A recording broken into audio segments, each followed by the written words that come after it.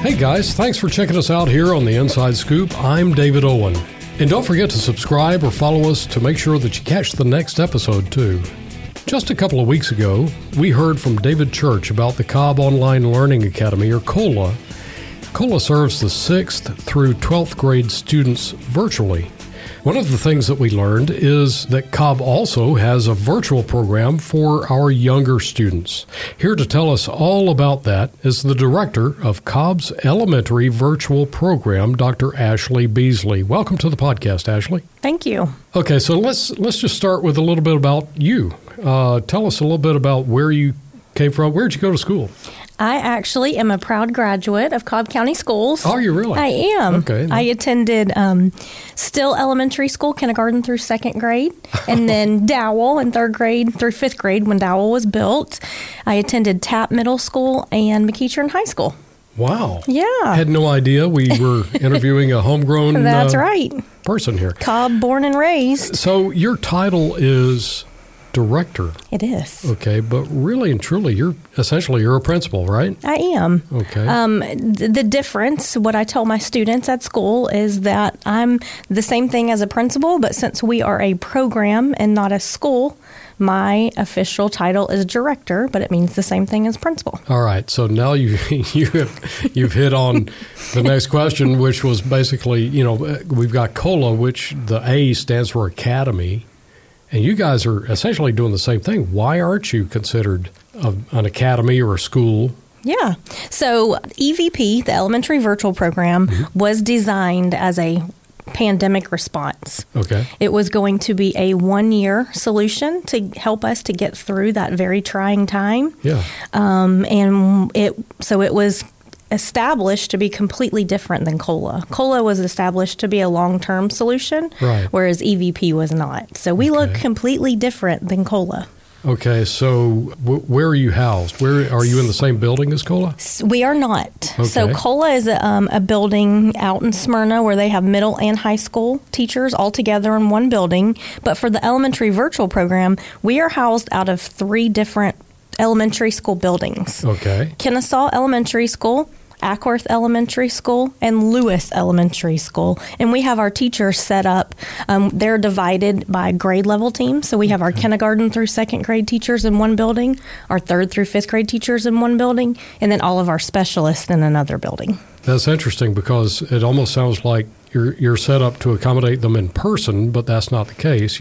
Are all of these teachers in one wing of these schools, or are they kind of distributed? We tried to cluster them together as much as possible, and they are pretty close in proximity within the building, but they each have their own classroom. Okay. And typically they are, a door or 2 doors down from their peers who also teach EVP. When you say classroom, you're talking classroom. A full classroom. Okay. With all of the necessary things that a face-to-face teacher would have. The panel on the board, all of the capabilities of face-to-face students or teachers. So the kids, when they're looking at it, they're seeing a bona fide classroom. They are.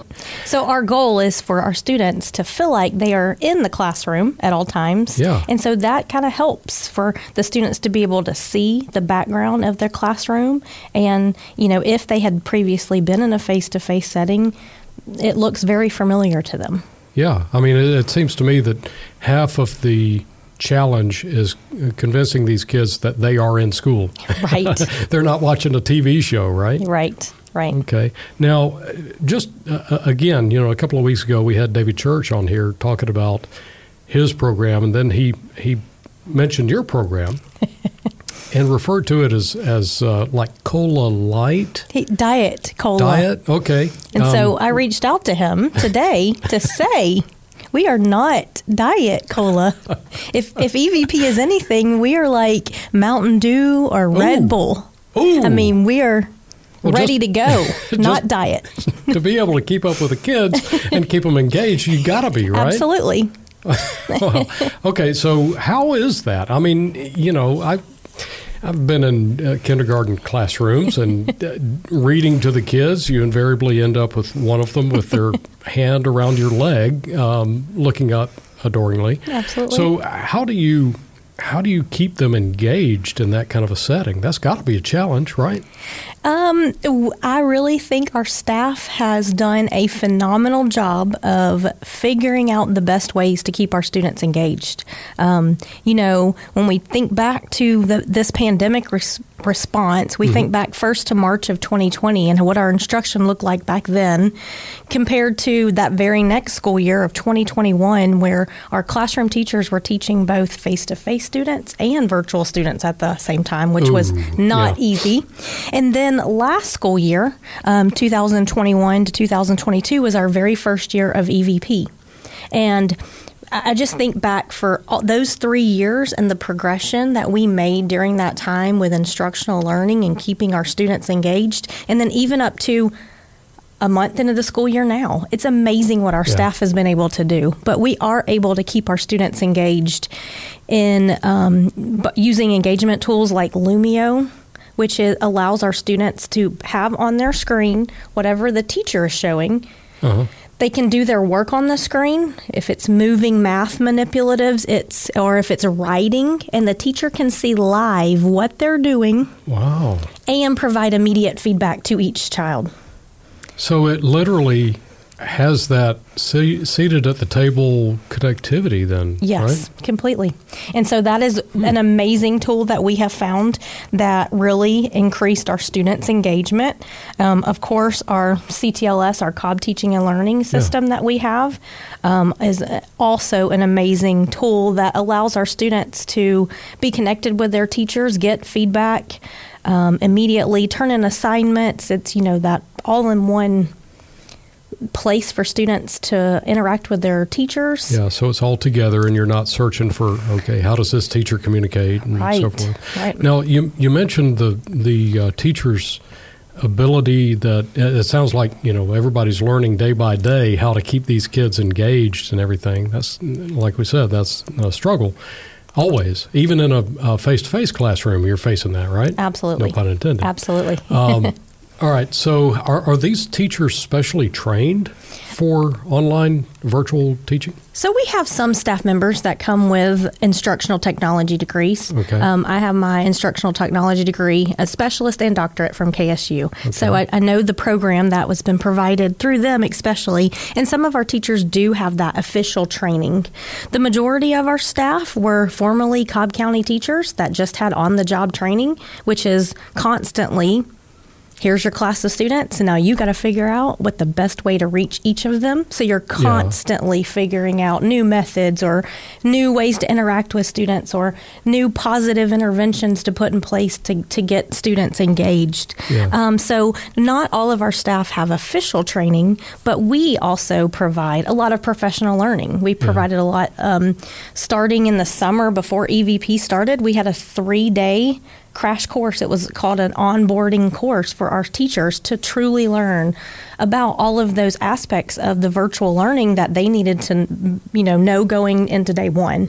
And then we spent all of last year training our staff on various tools, any tool that was helpful in meeting the needs of our students. We brought in our TTISs, which is Cobb's Technology Training Integration Specialists. Rolls off the tongue, just very easily. Anybody could have guessed that. Yes. But they are amazing because they have a very good understanding of the tools and then how to use those tools to engage students. Yeah, they know what the industry best practices. They do. And so we bring their knowledge in and have them help us train our teachers. We've also got support from the math and ELA district level coaches on helping us to think through, okay, now this is what we did with these standards in the face-to-face setting. What can we do differently in the virtual setting? Yeah. How do you bridge that connection gap, so to speak? Right. Well, and this goes back to what you were talking about, having the teachers grouped by age group in the same physical location. I assume they can share tips, pointers, findings, whatever. They can, and they meet at least once a week to talk about just the learning and the teaching of students, and discuss techniques that are working well, even issues that they're having with a lesson and ways that they can problem solve to even make it better. So minimally at once a week they're meeting, but they're interacting with each other much more frequently this year because they're right next door to each other. And so just in walking down the hall and seeing someone who teaches the same subject or grade level that you teach, they're able to converse more frequently than last year. Proximity, right? Water cooler conversation kind of thing? Yes. Not that we have. I don't even know if we still have water coolers in schools. I need to go back out and see what it's like. So why would families be inclined to use EVP instead of just sending, put the kid on a bus and see them at the end of the day? It seems like that's an extra effort on their part. So why would they choose EVP over face-to-face? I just polled our families yesterday because I thought I knew the answer to that, but I wanted to really find out what our parents said was the reason for them selecting EVP. We had a good portion who are still concerned about COVID. We had parents who stated their children had health concerns, that they did not want to expose them to other children. We had parents who said that their family members had health concerns. We had families who said, well, it started out as we chose it just last year because of COVID, and then it met our kids' needs so well that we're continuing to choose it this year because of that. That is so, I experienced that with one of my kids. I'm like, okay, I'm just accepting that y'all are going to have a hard time because it's online. But this one kid out of, I don't know how many kids are in my household, she just flourished. She took off. And I don't know if it's because nobody is, maybe a social thing that she feels pressure or whatever, but are you finding that that's pretty common? Yeah. Some kids just flourish online? It really works for some students, personalities and learning styles. I don't get it, but then again, I've already got my degree, so what do I care? So what about things like classes that I think they used to call them specials, like art or PE? Yeah. Are those, how do you accommodate that? Because, are the kids looking at the screen doing jumping jacks? They are. But this is amazing because this year is the first year that we've had specialists. So we do have art specialists. Specialists. No, just specialists. Just specialists. Okay. All right. We have art, music, and PE, and this is the very first year that we've had these teachers. Last year, the students had asynchronous lessons, which is just where they're watching a video and doing an activity on their own and completing an assignment. Not necessarily real time. Not real time. Right. This year, they have real time specials, and I have heard from so many parents about how wonderful our specialist teachers are. And yes, they are there watching a screen doing the activities, but you would be amazed at how much fun the students have in going to specials online. I'm trying to process the visual of, well, first of all, music. Anybody who's been to an elementary music class, first of all, those teachers have my utmost respect. Knows that when they get those, drumsticks out and they start clacking them together, it just makes this parent go nuts. So I can't imagine what that would be like to hear, I don't know how many are in a class, but 20 in your virtual class clicking. And I just don't get it. It is amazing. Our teachers do such a great job with routines and rituals and put, processes in place that, yes, the first 2 weeks, it seems like that. But then after them being in there for a certain amount of time, they understand the expectations, and you would be amazed at what they're able to do. Well, if you ever want to see any behind the scenes of EVP, I try to take a lot of pictures and post them on my Twitter account so that you can really see what it looks like with the teacher's perspective and just seeing the kids on the screen in a virtual setting. Well, we may put that in the show notes so people can take a look for themselves and see what that's like. So how many students are we talking about in EVP in general? So this year we're serving about 300 students. Wow. Okay. That's more than I was expecting. Okay. No offense, I don't mean that, but it makes a lot of sense that middle school and high schoolers would be virtual, but I guess given what you said about the families choosing this, that also makes sense. Yeah. Would engagement be what you would consider the greatest challenge for EVP? I would say engagement and the socialization piece. Okay. Our students don't get the same opportunities to socialize with their peers that they would in a face-to-face setting. Not having recess or lunch or just walking in the hall or moving around in the classroom or sitting by a friend, they're not getting the same amount of time to interact with their peers. So because of that, we spent some time this summer trying to develop an option to give our students. So we have a dedicated 20 minutes a day that is just solely focused on student-to-student interactions. Okay. And it's going to evolve over the school year. We started the first 9 weeks with it just being within their homeroom. But then starting the second 9 weeks, we're going to look at allowing students to choose which socialization topic they go to, and then they can interact with other students and not just their homeroom. So what does that mean? So like if our art teacher wanted to host a group of students at a time on, a socialization time where they focused on pottery, and just, kids were interested in pottery and all their topic, their conversation would just solely be about pottery. They would have an expert in the room, the teacher, to just facilitate the conversations. Okay. But it just gives students a time to kind of find an interest and to be able to socialize with students even larger than just within their classroom. Is it like opening up the conversation opportunity for them? Is that the gist of it? That is the idea Not of to it. oversimplify it, but that is it. It sounds to me like it could either be great or it could be mayhem, right? Again, back to those rituals and routines. Yes, it could be mayhem, but mascot. Do you guys have a mascot? We do. We selected one last year. Well, we let the students nominate some mascot options. Do you have a guess of what it would be?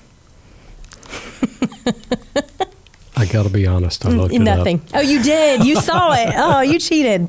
Yes. I'm sorry. I want to be prepared for the podcast, but so yes, our mascot is the Phoenix, and our students again nominated options for our mascot. Then they were able to vote on which mascot they wanted to select, and we even had students draw a mascot and provide our mascot. So what inspired the Phoenix to be? Well, what we always bring up when talking about Phoenix being our mascot is just that the Phoenix is it's supposed to mean rising to the challenge to become powerful and successful. Okay. So we really thought that aligned with some of our students who may not necessarily want to be in the virtual setting at first. Yeah. But once they get into the routine, they do such a good job. They rise to the challenge to become powerful and successful. So parents listening to this might be considering their child attending EVP. We never know what's going to happen with the virus, if it's finally going away as it appears to be, or is it going to make a return? We just don't. It's like a bad movie. What's your word to them on what they should consider as to whether it's a good fit, number one, and number two, what's the process of getting into it if they so choose? So we do a very intensive parent orientation session. It's pre-recorded for parents to really get a full picture of exactly what they're even thinking about signing their child up for, so that they have a very good understanding. Is this going to be a good fit for my child or not? Yeah. And by the end of the session, it is very basic questions for parents to consider when determining whether to enroll their child in EVP or not. Gotcha. So we really tried to do a good job of making sure that parents clearly understood what they were opting into, and so that our students can have the very best learning opportunity available to them, because it has to be a good fit for the child. Yeah, absolutely. The kids got to enjoy it, right? Right. Now, are they able to find that video on your webpage, or is that something that you send specifically to those formal requests? I do, yes. We send it to the formal request. So people who are interested could reach out to me, and I could, provide that video. All right. As needed. And reaching out to you is through the webpage, I would presume. It is. Right? It is, So yes. we'll make sure that link is in the show notes so people can find it. Is there anything else you want to add? I am super excited to be leading the program. I'm proud of our teachers, our staff, and our students have done a phenomenal job this past year and then this first month of the school year. And I know they will continue to do so this entire year. And for those who may have missed the middle part of this podcast for some weird reason, basically you're cola, but you are cola empowered. Of course. Cola with extra caffeine. Okay. True. Well, folks, we've been talking with Dr. Ashley Beasley, the director of Cobb's Elementary Virtual Program. Ashley, thank you so much for coming by and sharing what you are doing with EVP. Thanks for having me. And be sure to subscribe or follow the Inside Scoop to make sure you get that next episode. You can also find us by going to the Cobb homepage at cobbk12.org and clicking on the little podcast icon up by the search button. There you'll find the latest podcast with all the others as well. Thanks again for joining us on the Inside Scoop, a podcast produced by the Cobb County School District.